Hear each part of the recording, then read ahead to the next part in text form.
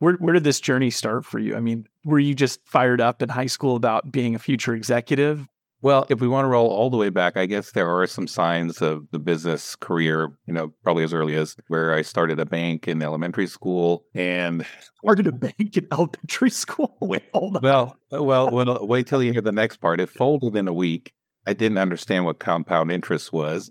My classmates did. And when they demanded, their interest back, then I folded and I had to borrow the money from my dad. So it was a whole scheme around, using the deposits to buy baseball cards and make some great profits, but it didn't. It didn't turn out.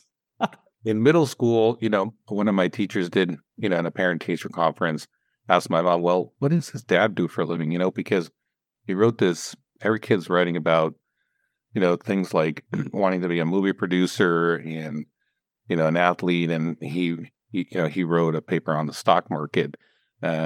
So what does dad do? It turned out my dad was a small businessman. So that probably, through osmosis, you see a lot of things going on, because especially as a small business person, it's not like you leave the work at home. He probably brought it home on his phone calls. Probably the seeds were planted fairly early in my childhood. Nature or nurture, it's still an open question. Yeah. I started my career at Goldman Sachs right after college. And, honestly, it wasn't a great fit for me because it was all about transactions and numbers. And I didn't really connect with the idea of a transaction as a product. It didn't cut it for me.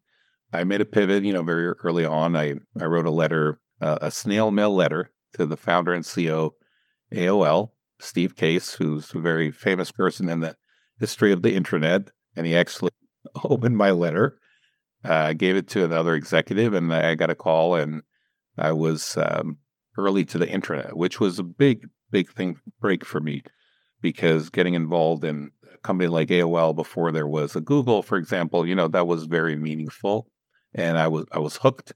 I was like, I'm going to do this for the rest of my life. It's going to be about the internet-based, technology. The curiosity did play a factor because I didn't know what to expect. I didn't really know what it meant to work outside, in an industry like that. I didn't know really where the internet was going. So from that perspective, curiosity did kind of help me get going in my career. I went to, Yahoo and then Amazon, but I made the pivot to what you would call traditional companies, meaning their inception is before the age of the internet.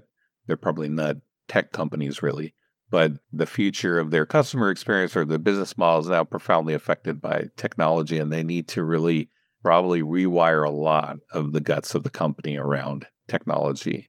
And so I became the first chief digital officer in the history of the Fortune 500, and that was with McDonald's in 2013.